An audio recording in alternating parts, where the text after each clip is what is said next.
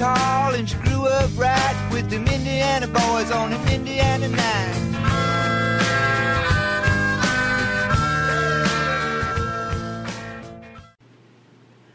The Keeping the Nostalgia Alive show is proudly brought to you by the Hoosier Basketball Academy. Want to improve your game and be an elite athlete? Hoosier Basketball Academy, located in the heart of Hoosier hysteria, provides an excellent opportunity for student athletes to improve their basketball skills.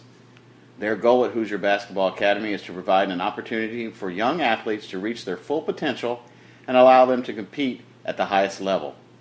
Using their training model, they believe a solid foundation of fundamentals and muscle memory training is critical for the development of elite basketball players. This can only be achieved if you are mentally tough, have a strong work ethic, and are willing to sacrifice countless hours needed to be the best you can be. The Hoosier Basketball Academy offers high-intensity basketball training focusing on small groups and individual attention needed to improve your game, as well as specialized training and drills done at game speed to push you to your limits and improve overall physical conditioning. One of HBA's goals is to improve the skills and abilities of each player trained by focusing on ball handling, proper shooting mechanics, speed, agility, and footwork, allowing you to take your game to the next level. This training is for players that are serious about improving their skills.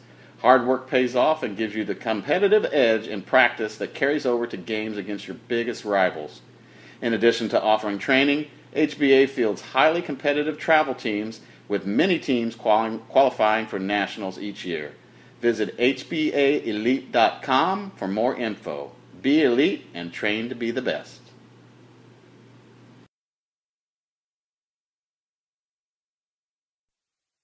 You're listening to Indiana Talks, Indiana's first all-online news and sports talk radio station. Success is defined in many ways. For someone with a disability, success can mean walking without assistance or hearing sound for the very first time. At Easter Seals Crossroads, we help Hoosiers with special needs reach goals that most of us take for granted. Visit crossroadscan.org to learn more about how you can help.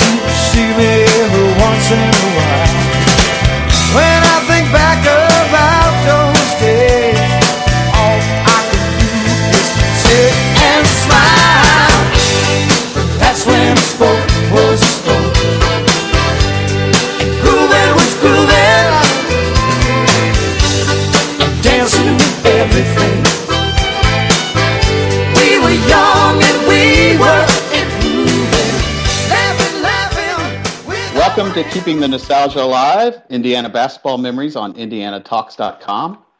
This is my debut show on IndianaTalks.com. I'm your host, Billy Powell. This show is brought to you by Dr. Eric Jones Medical Practice in Pendleton, Indiana. With that, and a big thank you to Dr. Jones for that.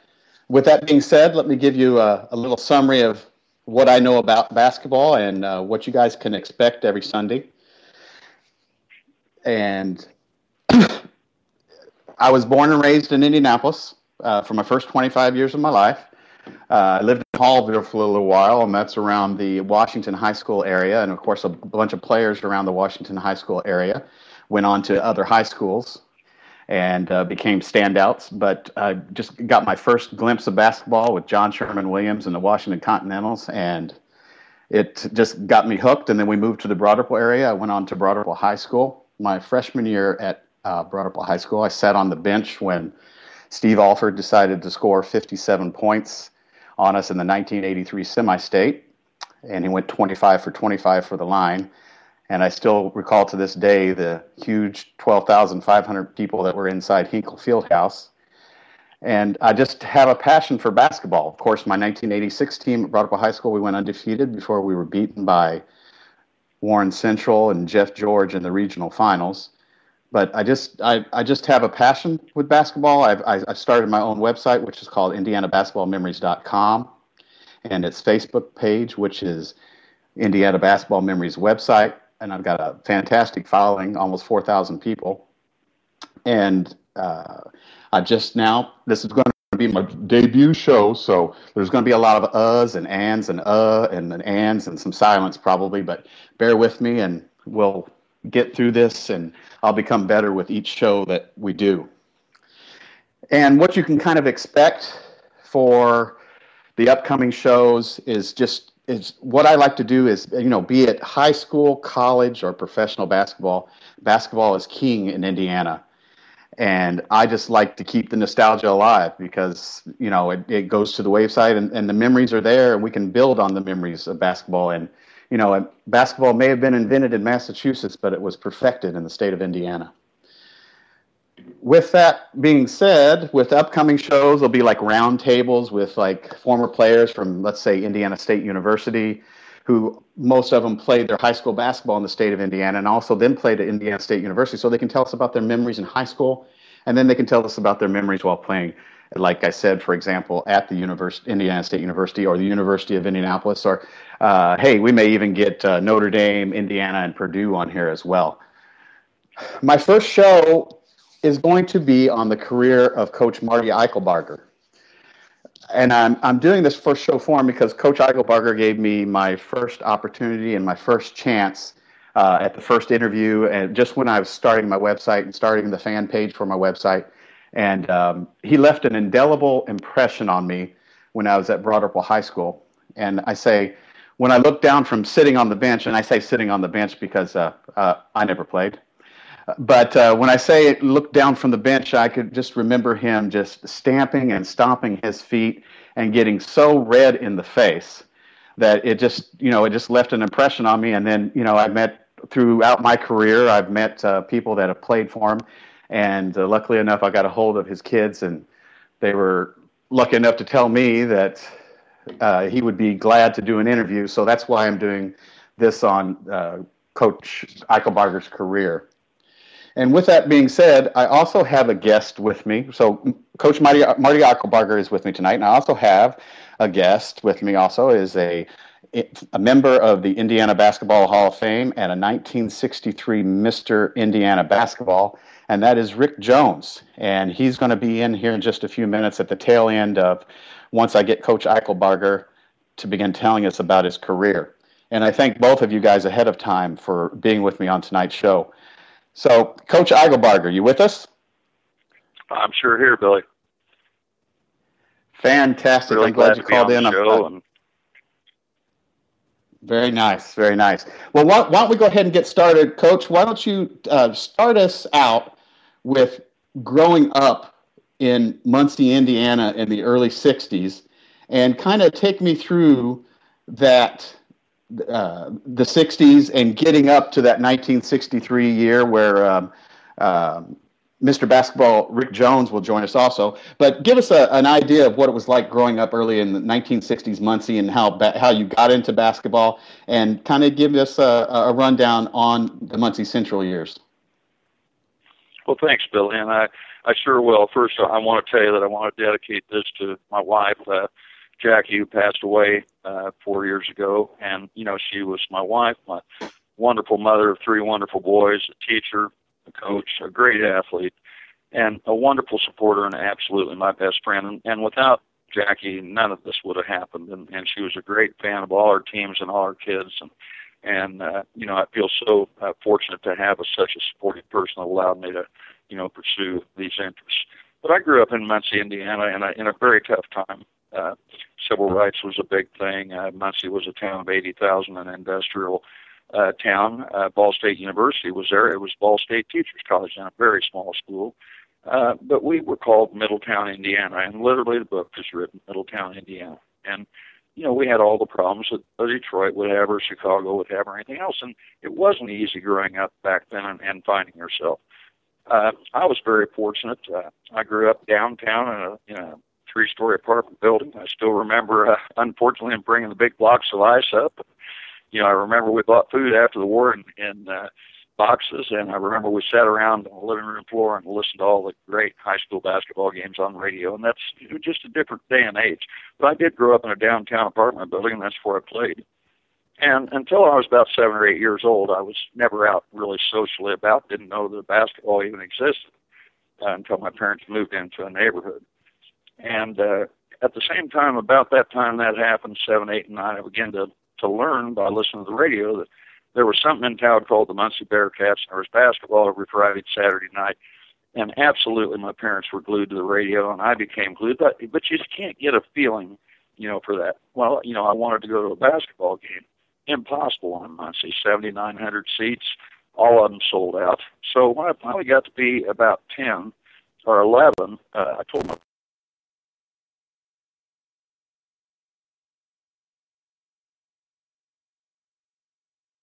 that place packed. You couldn't even see the aisles. And watched a live basketball game for the first time in my life. I was hooked. And now both my parents were musicians, so I knew a lot about a piano and a violin and a clarinet. And Dad marched with Sousa in Chicago Field, and Mom went to Cincinnati Conservatory of Music. So I knew a lot about music, but not the first thing about basketball, and I was already 10 or 11, you know. And so this was tough. But I started playing in alleys on, you know, garage schools and one thing and the other. And I got cut in the 5th grade, and I got cut in the 6th grade. And I got cut from basketball in 7th grade. So I'd be outdoors in the winter, and I'd be working like mad. But, you know, you didn't have a lot of guidance back then. There weren't basketball camps or things. I just remember what I saw at the high school basketball game and work on it. And my T-shirt would freeze, the sweat would freeze, and I'd work.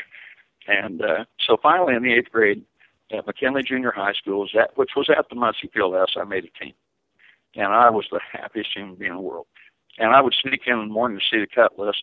It was pretty easy to spot my name because it was so big, and it hadn't been on so many of them. When I finally saw one that my name was on, I was so happy. I thought, I just can't even convey how happy I was. But that started my career. And at the same time, to tell you how tough it was, Billy, and I just want people to understand. So, you know, we were a town racially, you know, we had, you know, Afro-Americans, whites, we were all loving the same things, but it was tough then. There was a lot of pressure. And I remember I was going to lunch one day, and I looked outside the Muncie Fieldhouse, and there was a bunch of kids playing basketball, and God, I just loved it. And I went over and I stood there, and I watched, man, I want to play, but I know I'm not good enough. And there were 12 or 13 Afro-American boys there playing. I'm just having a ball. I'm just playing hard, and I wanted to play. And all of a sudden, one of them turned her ankle, and another boy turned and picked me. He said, you know, come on in here and play. And I did, and my God, I thought I was in heaven, Billy. And I began to do that at lunchtime to get in there and play. And I knew I was going to get better because these kids were so good, and I loved it. But I did have one obstacle. And when, you know, we walked home in those days, and when I walked toward the old High Street Bridge, when you got to the High Street Bridge, you had to go under a tunnel and come up on the other side to walk home. And as I was walking toward that the next day, you know, I see this boy standing down there, and it was an Afro-American boy, and I knew the boy. It was Freddie Douglass. And when I got to Freddie, you know, there was a confrontation. And at first I couldn't understand it. And then I went home, did a lot of thinking about it, and I understood it completely. And, you know, when I was standing there, this boy asked me to play and didn't ask one of the other two boys. And, you know, that was their love too, and my love. And my God, I was displacing them on that court, and, you know, didn't think about anything bad, but that's the way it was back then. People couldn't explain everything that was going on. And talked to my dad, and he said, after we talked at length, he said, son, I don't think there's anything I can do to help you on this.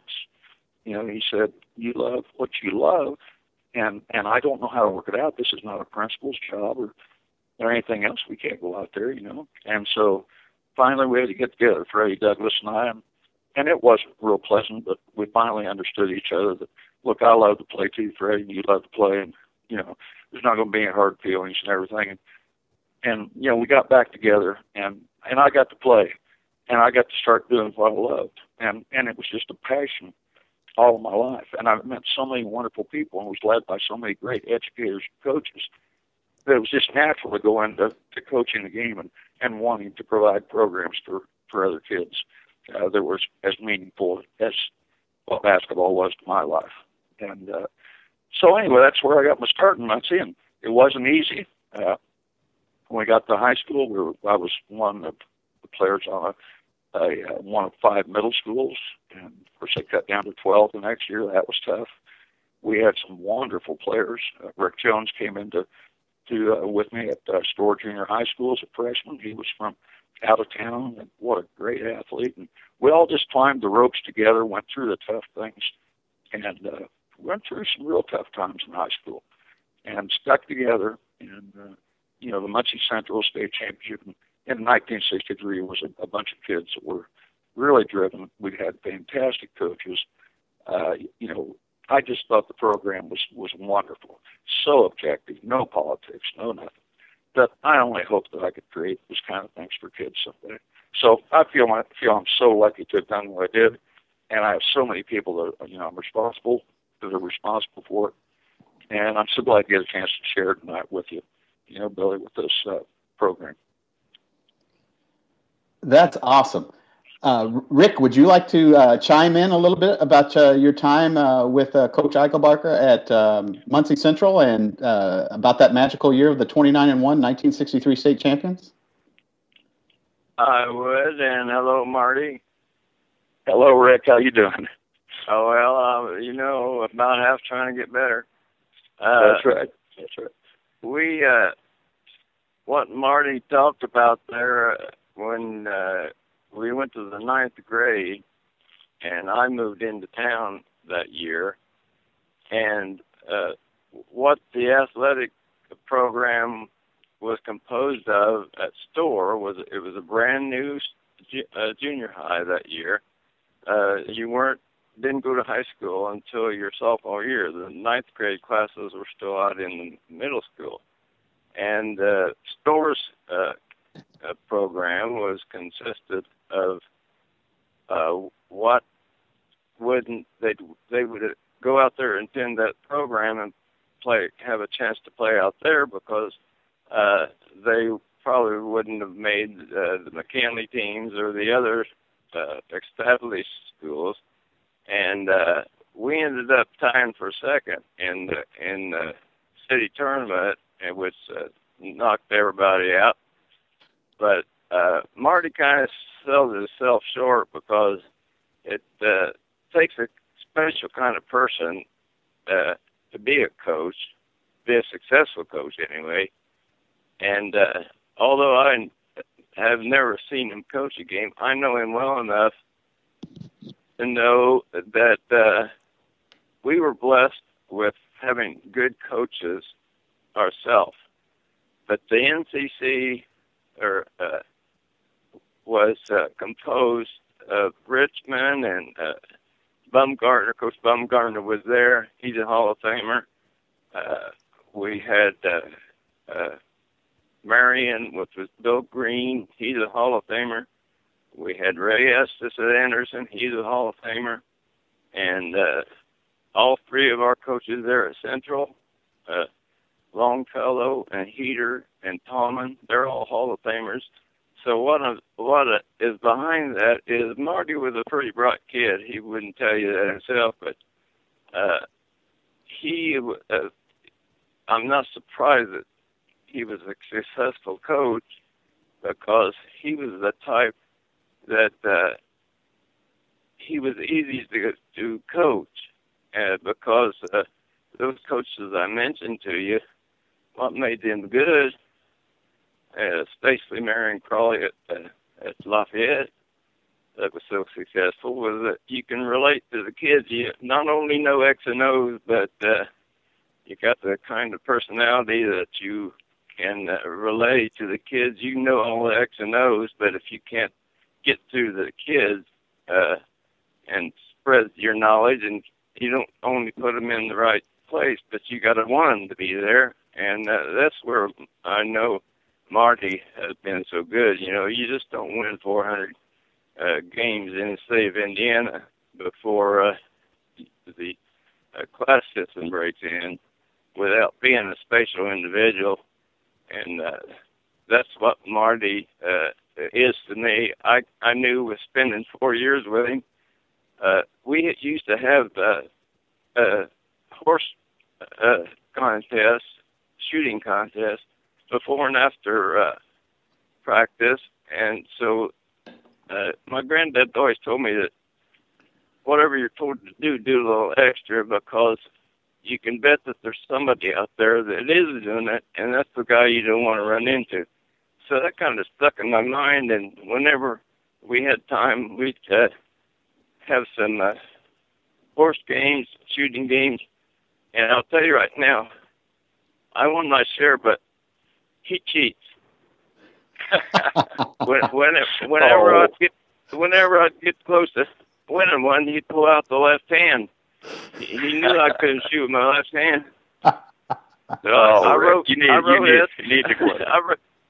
Eskew at the IHSA and tried to get the left-handed band, but he didn't like my decision, so I didn't get very far. But getting Marty in the Hall of Fame for his coaching ability, it's just well rewarded.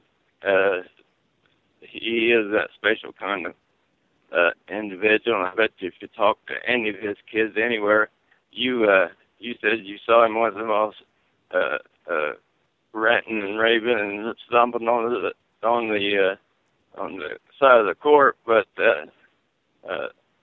every coach, every player he ever coached, I'm sure loved him because of just the person he is. And when you have those two elements, and knowing the game and being able to relate to the kids that you're coaching, well, that's what makes you a great coach. And I believe that's what Marty is. Well, thank you, Rick. My God, but I made some awful big mistakes along the way, and I think the one was when I decided that we weren't going to play that standing horse game, and I made the horrible mistake of challenging a one-on-one game, and I found out real quick there's another level. That team we had, especially in '63, we had 2 or 3 shooters that started, and you could sure shoot the ball, but everybody played their role. So if you weren't if you took somebody's place and there wasn't necessarily a shooter, you did all the other things that was expected of you. So we never was worried about putting any of our people as backup players in the game because we know they weren't going to hurt us. And Rick, I think that has to do with the wonderful coaching that we had. I mean, you and I had Ed May out there at Store, and he had been a county champion with Yorktown some places, and Ed just did a wonderful job. Matter of fact, it always brings back that memory. I told Mr. May I really want to play, and I know I'm far behind everybody. What can you help me with? He said, well, Marty, you haven't got good hands. And he said, the ball, when it hits there, it bounces one, so you lose your advantage. I said, what can you do for me? He said, well, I can do 2 things. He said, I'm going to get you a spring grip that you'll have to work on, carry it in your coat pocket, you work on. And I said, I'm going to do something after practice. I'm going to line you up, and I'm going to line Rick Jones up, and we're going to get you all ready. I'm going to have Rick throw us about 25 times after every practice. Well, good Lord, Rick, you eventually pitched in the Dodger organization, I think, didn't you? But anyway, he'd line me up, put you out about 30 feet, and have you throw that ball as hard as me. And Lord, if I didn't catch it, I was going through the wall. And so, that guy, he took me apart and helped me to put together the pieces that I need to become successful. And then we had Bob Heater as a JV coach. What a wonderful coach, and Bob had a great career himself. Oh, yeah. Well, that situation was, a lot of people don't look at it this way, but we had good cop, bad cop with Longfellow and Heater. Heater was, that's right. He was the drill master, and then when Longfellow said something, you would kill for him. Yes, so he was, and what a gentleman. And of course, John was from the great Indiana State people, and John was a tremendous gentleman. And then we were lucky to get Ike, even though Ike was awful young his senior year when John became ill. Bobby Heater went to Muncie South. We had Ike Tallman. God, Ike was a Rhodes Scholar and a wonderful person. He was very young, but we wanted to. Well, you didn't argue with him. at 6'1", about 260, you listened and didn't talk back, so that was very helpful. Oh, it was, but it was helpful throughout my life in coaching to have those wonderful people along the way. And I could always look back and realize things that we needed to do for kids based on what our high school, experience was. And the culmination of a lot of work and everything, winning that state was fantastic. Sadly enough, losing that 13th game to South Bend, getting the chance to play them again in the finals was fantastic. Of course, you had an unbelievable game against a great backcourt for them, and Mike Warren and Ward. And yeah, they weren't too bad.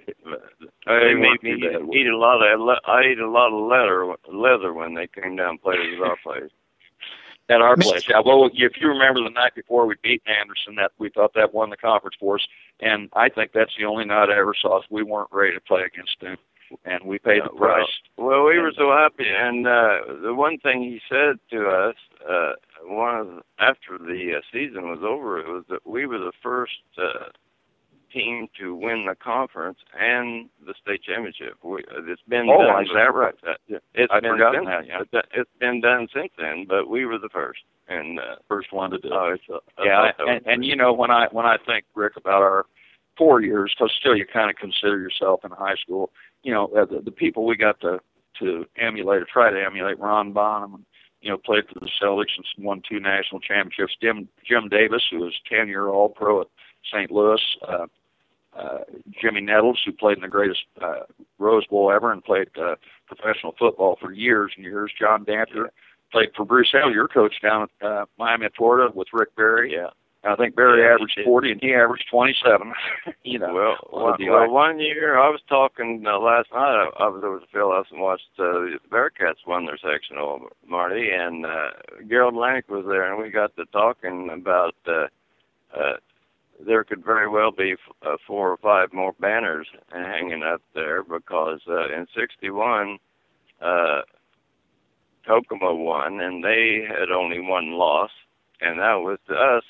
We went up there and beat them on their floor, and then we got knocked out the same year by Manual in the Benarzil Twins.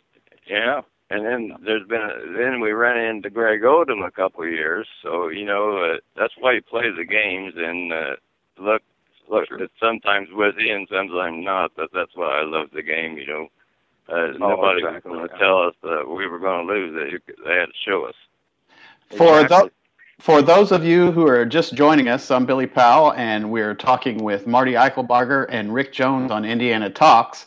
And before we go into break, guys, I would just like your thoughts and feelings of Hinkle Fieldhouse and the state championship and when you guys won it. What were your thoughts? Do you still have the same thoughts about it, or can you remember that smell of Hinkle Fieldhouse? Do you remember what you did afterwards? And I'll start with Coach Eichelbarger, and then Rick, go ahead after Coach. Okay, that'd be great. Are you going to take a break first, Billy? No, go ahead. We've got a few minutes. I thought this would take. Well, I got to tell you. I mean, of course, that's a dream for everyone. Having gone to the state finals before, my first seats were at the very top level, top row of the whole thing. Rode up with some friends and realizing it's awesome. It's awesome today to go into Hinkle Fieldhouse, and I'm so glad they've been able to continue to keep that facility. But yes, it was a dream come true to get out there and get a chance to play. We had 2 very tough opponents in Lafayette Jeff and of course the South Bend team. We had an extremely tough game in the afternoon. I think we beat them 1 point, and South Bend had a very easy game. And then we come in that night and all the marbles on the table. And Rick had a great game, and our kids had a great game. And it's just all flashing in front of you, all coming together, why we stuck together, and why we worked as hard as we did. And you get that win, and the pride level of the community and everything, unbelievable. Going around the circle, riding a fire trucks back in Muncie. I mean, it is a dream. 1 team every year gets to do that, and it takes some luck, but it takes a whole lot of hard work and dedication on the coach's part, the kid's part, and we got to do that, and I'll never forget it. Well, I'll tell you, my memories of Hinkle Fieldhouse go back a little farther than that. I told this story a couple of times here recently because the older you get, the more you reflect. You wonder how you got there, what you did, and why you did it. And but I was from Alexandria. I was born and raised there. I left there. Well, if Maury's many is listening, I better say reared. But I went from Alexandria to Red Key and then moved to Muncie in the ninth grade. And I was kind of reborn when I came to Muncie. And all these guys that I met through the basketball program and the athletic programs there, they really became my first friends because I lost my dad with a divorce, and then we moved out of town. And my mom remarried a state trooper and made my sister and I enter school under his name. We weren't adopted, but I was known as Rick Kiesling in Red Key. So I got my life back when we moved to Muncie. I got to be a Jones again, and the guys that kind of took me under their wing, I'll never forget them because I didn't have any real friends. For example, when I got married, I looked around and would not have any close friends. I picked a kid that everybody liked out in our ninth grade year. His name was Larry Groh, and my first marriage was in '63 that summer, and I haven't seen Larry since. So that kind of tells you how thin my friendships were. But one thing I got out of our team and those times that we had to play in is that when you have a common goal, you know, they're really, the rest of the world don't really count, and that's the way we all took it, you know. Mobile, Alabama, and Little Rock, Arkansas, and Medgar Evers and Martin Luther King, those were just names of faraway places and guys we didn't know. We were so tight as a team. We weren't in that. We just knew that if we played together and stuck together, that there wasn't anybody going to beat us. So our practices were really tough too, and the games were a piece of cake. We were in shape. We knew we were confident because I knew there wasn't any. At the end of the game, the other guy was the one that was bent over holding his pants, you know. We were well prepared, weren't we, Rick? Yeah. Yes, we were. Yes, we were. Well, but as far as Hinkle Fieldhouse is, when I was in Alexandria, my grandfather, Alexandria won the Anderson sectional a couple of times, and the regionals before class system was in Indianapolis, and 2 years in a row they ran into Oscar Robinson. But I can remember the Hinkle Fieldhouse when there was a reason for that floor being elevated, because that used to be a track, inside track, and a lot of people don't know that. That's where Jesse Owens runs the 220 and won the national championship in there, and but it always leaked when it rained. It leaked around the corners and seeped down around the floor, and they covered it with sawdust to cover up the mud. And I remember going down there to watch Alec play Addicts. Broke away from my grandpa and hit that sawdust and mud, and they had to take me back to the emergency room to clean me up before I could watch the ball game. Oh gosh.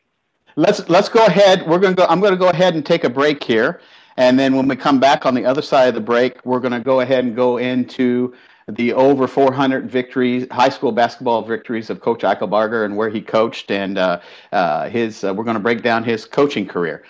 This is Billy Powell on Keeping the Nostalgia Alive on IndianaTalks.com. Success is defined in many ways. For someone with a disability, success can mean walking without assistance or hearing sound for the very first time. At Easter Seals Crossroads, we help Hoosiers with special needs reach goals that most of us take for granted. Visit crossroadscan.org to learn more about how you can help.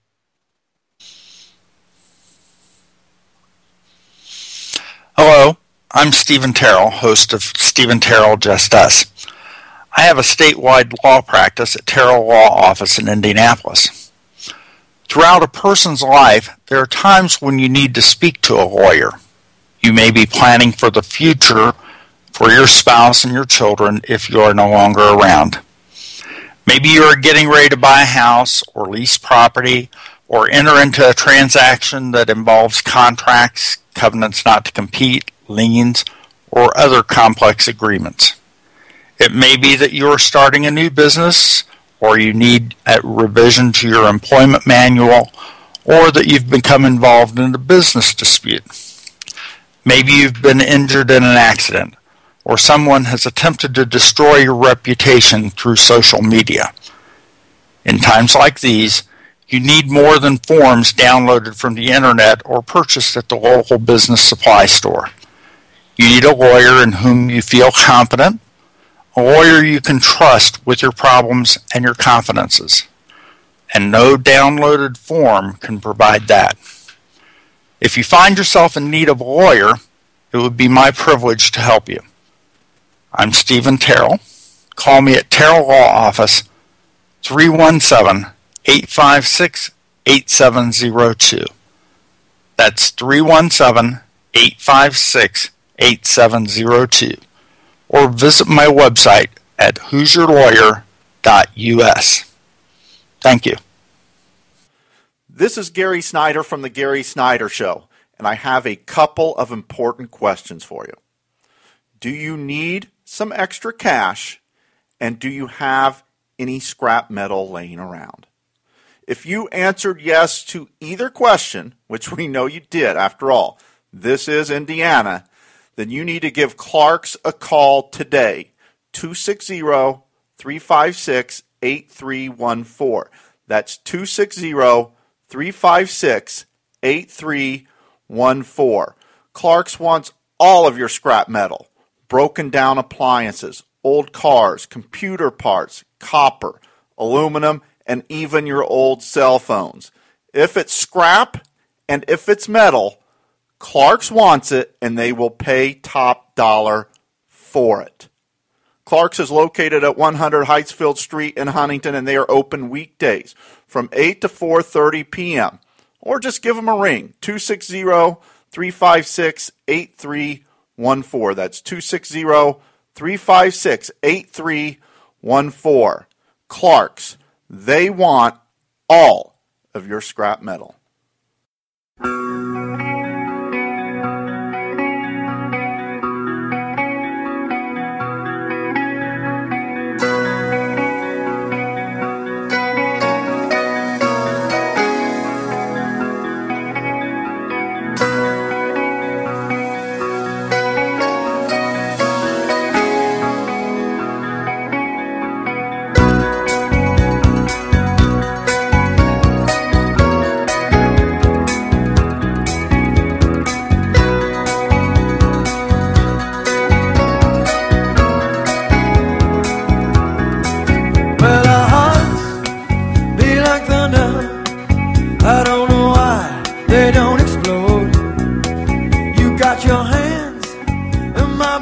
Welcome back to Keeping the Nostalgia Alive, Indiana Basketball Memories on IndianaTalks.com. I am with Coach Marty Eichelbarger, and we are discussing his career. And I also would like to invite any one of you out there, if you'd like to call in with your comments or would like to say hi to Coach, you can call in at 260-355-5151. Okay, Coach, that was a fantastic first segment. Why don't we go into once you graduated from Muncie Central and headed on over to Hanover. From what I understand, you went from 29-1 to 0-20 in your first year, and build us through. Yeah, and build us through getting out and actually getting into coaching. Yeah, Billy, and it was a real shock to me. You know, I chose Hanover College. When I visited, I met R.F. Dutstruck, the athletic director, and the man was just unbelievable. And I just struck up a relationship quickly. He's in the Indiana Basketball Hall of Fame as a football and basketball coach, was a fantastic administrator, And I feel today that I had a 7 o'clock class all 4 years that I was there at Hanover, and with Mr. Struck, you did not miss one. So he was a great educator, and I learned so much from him. My first 3 years there, the basketball program was not up to par, and it was very, very tough. And actually, you don't like to say it, that it's far removed, but I think I found out a lot of things that were different about a winning program and a losing program. I learned a lot of things that didn't make me feel good about coaching. And actually, I was ready to change my major to business, Billy. And my senior year, they changed coaches, and John Collier came in. I had seen John's high school teams play, and they were so great. And John came in, and my goodness, he rekindled everything. John stood for everything, that our coaches that I had had through the years in the winning program stood for. The fundamentals were unbelievable. The type of kids that he recruited were just super kids, great athletes, great students. And actually, John only kept 2 of us from the previous Hanover team. L.J. Taylor was a great basketball coach and administrator, and myself, and added a number of freshmen. And that year, because of doing so many things right again and everything, we went 19-9 and had a wonderful year, and Hanover's off to a great start. That rekindled everything. I mean, I understood the difference between the wrong way to approach a program and the right way, and I wanted to get out and put some great programs together where kids could excel. And that's how I got into it. And I was very lucky to get a chance to go back to Jennings County High School. It was the first year of Jennings County High School. Is where I got to do my student teaching for Dwight Graber. And head coach Don Schrader offered me the assistant job there. That was school about 1,600. And we didn't have much the first couple of years. We were building. That was a great building program, but in 4 years, we brought it up to where we were number 10 in the state. We finished number 10. We were 21-3. We won the Seymour sectional. Barney Scott's great Seymour team, I think it was 92-89. And we had a team that averaged 92 points a game at that point. I think that's still a state record. We had on that team Danny Brown, who played for Louisville. Danny is Indiana All-Star. Danny averaged 27 a game. We had Billy Harmon, played for Louisville.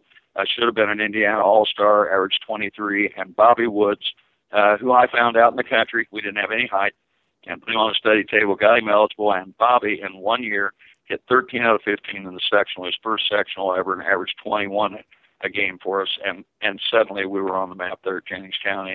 And it was just a fun building process, and it backed up everything I thought as we were building that program. Then I got my first head coaching job. I was so lucky at Switzerland County. I'm sorry, I said Switzerland County, at Southwestern High School. And right away, Dave Porter called me. He's a Hall of Fame. I just love his teams played just like his personality. Dave called me. He said, "Do you realize what kind of league you're in now?" I said, "What do you mean?" He said, "Well, my gosh, he said George Marshall's been there and Ed Siegel's been there." He said, "They love their basketball tradition, and you're going to just continue that." And I was so lucky there, and we did. We had wonderful years. We had some great kids. We had 222 students, Billy, and those kids wanted to play the best. We played Columbus North, we played Columbus East, Center Grove, Whiteland. We were actually favored in the Columbus North sectional 1 year, and that was the year before North went to the state, played Lagodi. We beat the number 9 team in the state that lost to Richmond, and the 7th state had a 7-foot center. And our kids were a bunch of rural kids that wanted to take on the best. And, man, it was fun building that program. And we had just so many wonderful people. I mentioned a few names. Vernon Nightenhauser and Brad McQueen were unbelievable. Vic Smith, Ron Hamilton, Jeff Lee, Jerry Palmer, and Roger Burt. These kids just didn't care how big a school was or anything, and they made their community so proud, and that got my coaching career off to a start. Now, the next place I think I turned up, Billy, you and I love, and that's Brebeuf, and that's where we really, would have gotten to know each other. And Brebeuf was a blank canvas, and I went there because my parents both came down with cancer, and we just had a child, and I needed to get closer to Muncie. And so this opened up. Well, I knew nothing about it. Mark Bixler, one of the great coaching people, told me about it, and I went up and talked to him. Well, I got hooked on the school, Billy. It was just fantastic. The people, it's a Jesuit high school. People were fantastic, and I thought, man, this is the place to build a program. It's a Northwestern-type atmosphere, great kids. It seemed like, sure, they're different than anything I've ever coached, but we can build a program here if I can use all the fundamental things I learned in the great programs and with the great coaches that I had a chance to be under. And so we went there to Brebeuf and And I'll never forget a CYO guy called me at the beginning of the Catholic Youth Organization thing, and they always have a big banquet at the beginning of the year.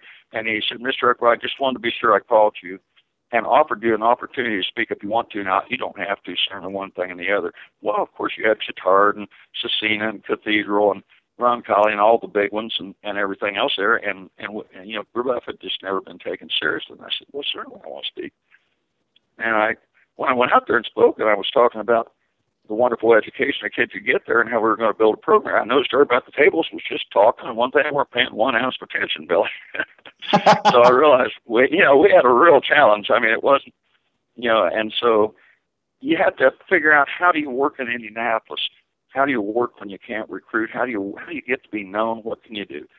And we did. We found ways to offer camps in the summer, get the general information out, the way to have open gyms. I had the first open gyms in Indianapolis. Nobody opened their gym. Nobody did.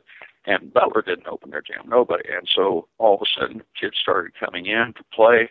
And before we got done with that, on the first court in the place, we had Indiana University and every college kid that was back in town from school. The great Indiana players came in there and played, and then on the second court, you had the greatest high school game you could ever imagine, because there were high school kids in Indianapolis that wanted to play, and they came up. And over in the other girls' gym, we had another great high school game. The Indiana alums started coming in, standing on the walls, watching their kids, Mike Woodson, Chucky Barnett from Oklahoma, all these people playing. And all of a sudden, the word started spreading around Indianapolis that Brebeuf things were happening, and happening for basketball players. And Jeff Moe came in out there and played. Some of the Cathedral kids came in, and all of a sudden, we were getting on the map. The two guys that I selected to start to build that program, everything I knew, getting to know them and everything, it was exactly what we were looking for, and that was Jude Bill and Kevin Sumlin. They were sophomores. I'm sorry, they weren't great athletes. They were great people, and that's what I was looking for to get that program started. And those two boys stuck with it, became excellent basketball players, and we brought Brebeuf. I think the first year we won 5, and by the third year, I think we were 13-7 and on our way. And we had some huge wins in there. Of course, being able to beat Bill Smith and your Broad Ripple team right off the state championship, that happened in the third year, and one thing and the other, and the program was basically on its way, and those kids did that. Now, along the way, we had to do some things that maybe some people wouldn't understand at the time. I mean, you're going from a team that has never won. I told my athletic directors, and I had two great ones, Al Bickry, who's in the Girls Hall of Fame, North Central coaching, and Dick Elmore, and they just helped me so much. I said, we got to schedule people like the people. We got to beat to win the Marion County tournament or the Ben Davis Sectional. So we went out, and a good friend of mine, Bill Sturman from Columbus North, we played at Columbus every year, and in their tourney, played Columbus East. We played Bloomington South with Springer and Holmes down there. We played Anderson Highland with Bob Puller, and they had the Garys there. Anderson High, Connorsville. We scheduled Basil. Nobody played us at home, so we played these places. Muncie, Indiana. We went to Muncie and played Bill Harrell. And we knew that we had to play at those kind of people and learn how to get ourselves up on that level. And when you go to those gyms with those people, they don't lose, Billy. But our kids loved it. They loved the crowds. They loved the thing. And so when we built that program, and when we came over the top, and we beat Columbus just before the holidays, that was just before the holidays, before the Marion County tournament. We beat Columbus down there, and they were number 4, number 5 in the state. And I mean, it was a fabulous basketball. I knew we arrived, and wham, we were able to win 2 Marion County tournaments and the Ben Davis Sectional, and be right on the forefront of everything going on, in Marion County. We had so many really good players, there, and that I just feel so absolutely fortunate. Of course, we had, besides Bill and Sumlin, Freddie Bowles was great, played at Kentucky State, got a tryout with Pacers. Pete Adams played for us, walked in off the street from Hampton, New York, and played for Valparaiso and IUPUI. Johnny Charleston, a fabulous guard that came over and played at Wabash in North Carolina A&T. Jeff Moe, Jeff was a great leader for us, and of course played at Iowa and Indiana All-Star. Darrell Glenn came from Pike and played at Miami of Florida and IUPUI. Rocky Saviano, Rocky came from Zionsville and played at Northwestern. Brian Buckelworth, Brian came from North Central and basically, didn't make the team over there, came over and just worked his tail off and won 2 county attorneys, played at Lincoln Trail. And so, it was wonderful, but it was anchored by Bill and Sumlin and their commitment, because we really had to grow a lot, mature a lot. One thing, we introduced weights, but we didn't have a weight room, Billy. So we had one squat. We had one squat rack, and we had 3 things. We had a place where we did our cleans, and the kids had to go through it one by one, so they had to stay a long time after to do that. But they were absolutely dedicated and understood what we had to do to make a winner on what you would call, in the toughest darn league you could have. Good Lord, the coaches that were there, Billy. I mean, it was like who's who in basketball. You had Kiefer and Siegel, and you had Morris Pollard, and Springer was down at Southport, Gil Tolles and William, Ben Davis. And every place you looked, it was, you were going to play against a fabulous coach, a great team. They were so competitive. Bill Smith there at Broadway. We were going to have to beat those people. And that's why we went out and scheduled the very best in the state that we could to prepare ourselves for that. And the kids, they were just wonderful. It was so exciting. Well, the gym became too small. I know you enjoyed that. I'm sorry, go ahead. The gym became too small, too. It would sell out, wouldn't it? Oh, it would, and we put, bleachers up on the stage and everything, but, not many people came there to play anyway, but it was fun. It was just a great thing, and a lot of great kids had to work very hard in the classroom. They had to pay money to come there. They had to take a very tough test to get into school. When I first went there, kids were afraid to take it because so many people they had heard had failed. So we had a lot of things to overcome, but it was the ultimate, and it was great. And I only left there, Billy, and I hated it because my sons were starting high school, and they were going to start in the Ben Davis district. And I just felt like that wasn't fair. My wife was teaching South. I'm there at Brebeuf, and they were going to be in the Ben Davis school system. And I just thought, okay, I love this, but we just got to pull the reins in. We got to find a community. So we moved on then, and I got the opportunity to move to Princeton. They had great schools, and at that point, 4-star schools. Governor going down, I kind of loved that. That fit what I liked. I was following a great one, Jim Jones, in there. Jim had great success, but the program was ready to cycle, and so we had to rebuild it, and found some great people there to work with, and was able, to really put a program together with some young people. And we had Travis Trice, of course, and Travis played at Purdue, and Butler and was an Indiana All-Star, and we had John Lofton, D.B. Gooch. We just had so many good people. Rob Kirchhoff played at Marion College up there. Reggie McIntyre went to junior college. Stephen David Ritchie. Just a lot of top-quality kids. One of the other things I always felt in all my coaching careers, I wanted kids to play the sports they wanted to play in high school. I did not care that they had to concentrate on basketball. The only thing I told them is if you're going to play football, don't stand around. You'll get killed. Get out there and get involved. So that also helped us because we put our weight program in every school we went to together with football and anyone else that wanted to lift. We lifted religiously. In Marion County, that's what helped us get above some of those teams that had the great big people. And one thing that we became very confident from the strength that our kids built in the weight room. So, we wanted our kids to play multiple sports if they wanted to. Heck, I'd go and pick Reggie and Travis up after track meet. They'd run the last relay, they'd hop the fence, and they'd jump in the car, and I'd take them out to USI to play AAU basketball, and they'd get out there and get that practice in. So they got to do the things that every high school kid wants to do. They still got to play their AAU. We had the good lifting program for them, and they were willing to go through all that. It was just wonderful. So, the other thing, like D.B. Gooch, we already had 2 kids on the Evansville AAU team. Couldn't find a team, so I went back up to a great guy that I hooked up with the Brebeuf program, and he helped me so much, Tom Taylor. Tom had the only AAU team in Indiana for a long time. Jeff Moe was able to play with him and some of our other kids, and it was just a wonderful thing and just made them so much tougher. The competition at Red got them too.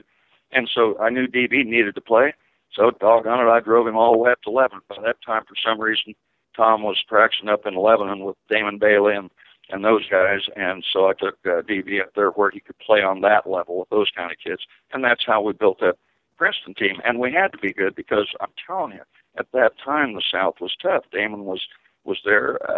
Walter McCarty was at Harrison. David, name at at Castle was tough. He was a 6'11" center, played at Boston College with Bill Curley.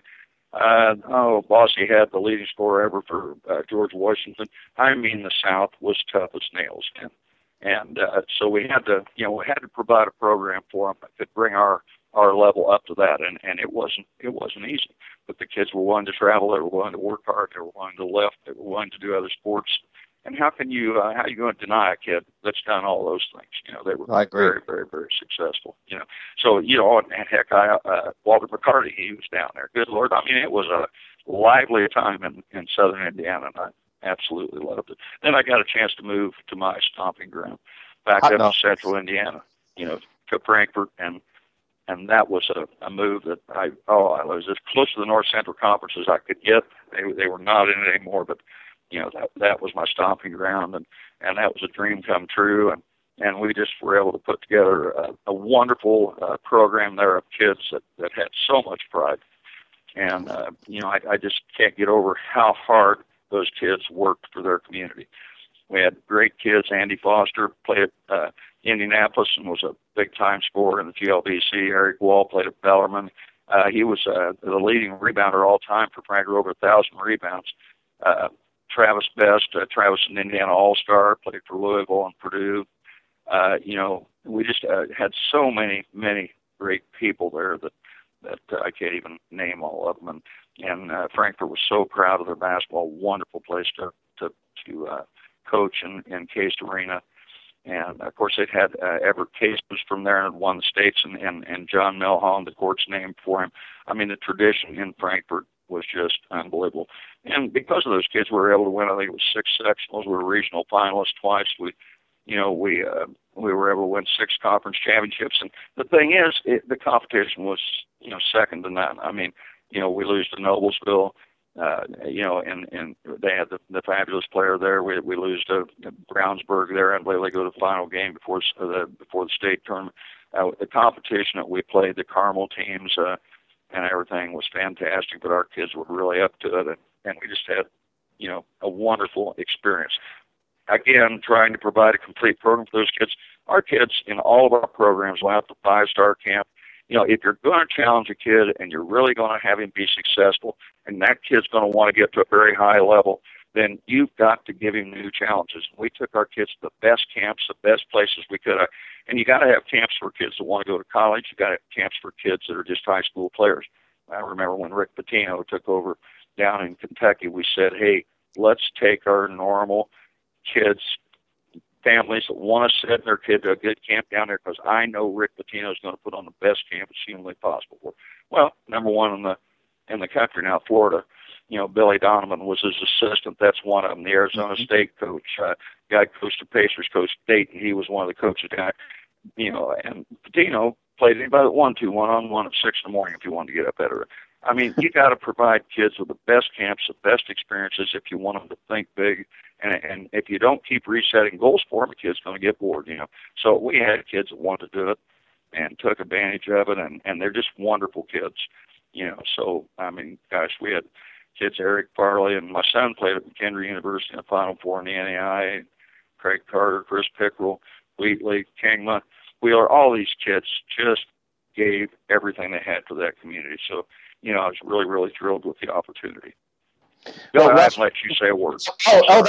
No. This is what it's all about. I want to know it just like everybody else. Rush McCauley also, was he at Frankfort? Rush is unbelievable. He was my point guard, and he was the brains of the whole thing. Absolutely.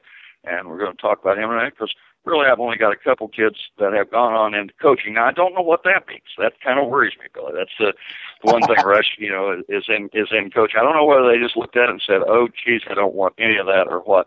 But yeah, Rush and I love. We're going to state finals in a couple of weeks. I was going to mention, but I don't have many kids out coaching.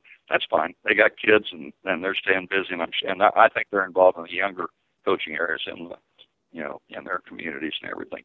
I did finish up at Heritage Hills. Came down here, thought this would be a good place to retire, and need to mention we had some great kids down here. It's a football school, but we were able to win in 6 years 4 conference championships and 2 holiday tournaments.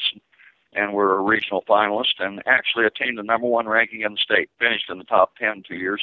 Had some great kids, and I'm Dusty Neighbors, Mike Satterfield, and Bryce Pund, and some people that just gave us their life down here, and that was a great way to finish. And I've had so much fun, Billy, but the most fun was helping kids to find their potential, find their love of the game, and turn them on and provide the programs that were necessary for them to reach their goals.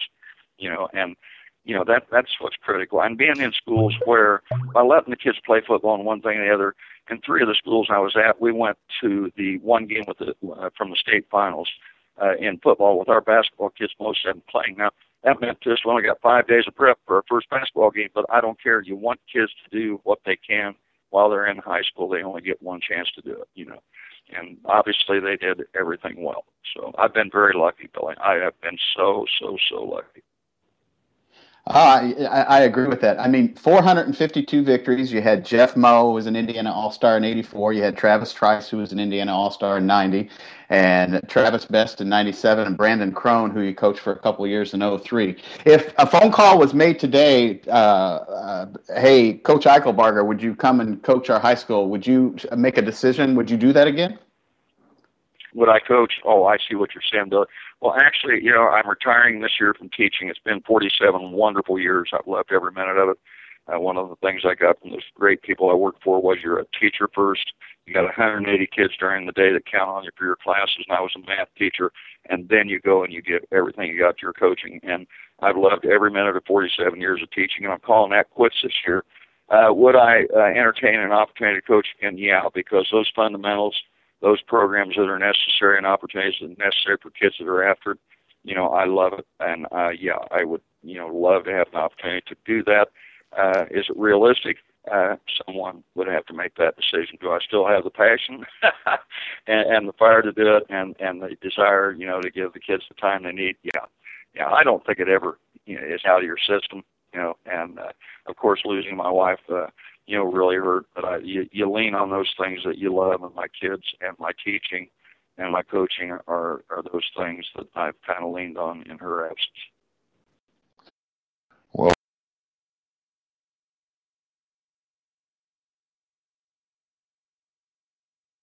an open letter to the Indiana Basketball Hall of Fame. I think with 452 victories, not very many people can do that in Indiana high school basketball, and I think you definitely deserve to be in the Indiana Basketball Hall of Fame. And when that date does come, I'd like to be there and see you celebrate it, because you certainly deserve it.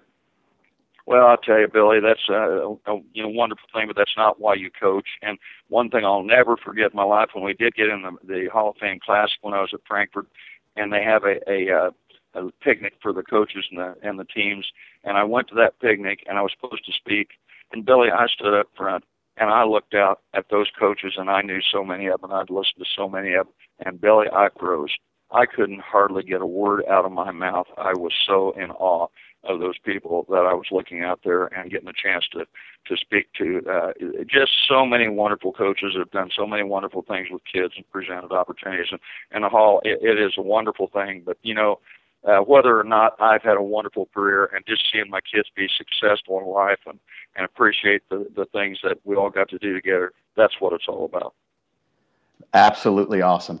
Well, you have been listening to Keeping the Nostalgia Alive, Indiana Basketball Memories on IndianaTalks.com with Billy Powell. I appreciate you tuning in for the first show. Tune in next week. Go to IndianaTalks.com and take a look and see what my next show is going to be about next Sunday evening, 9 to 10 Eastern Time. Thank you once again, and have a great evening.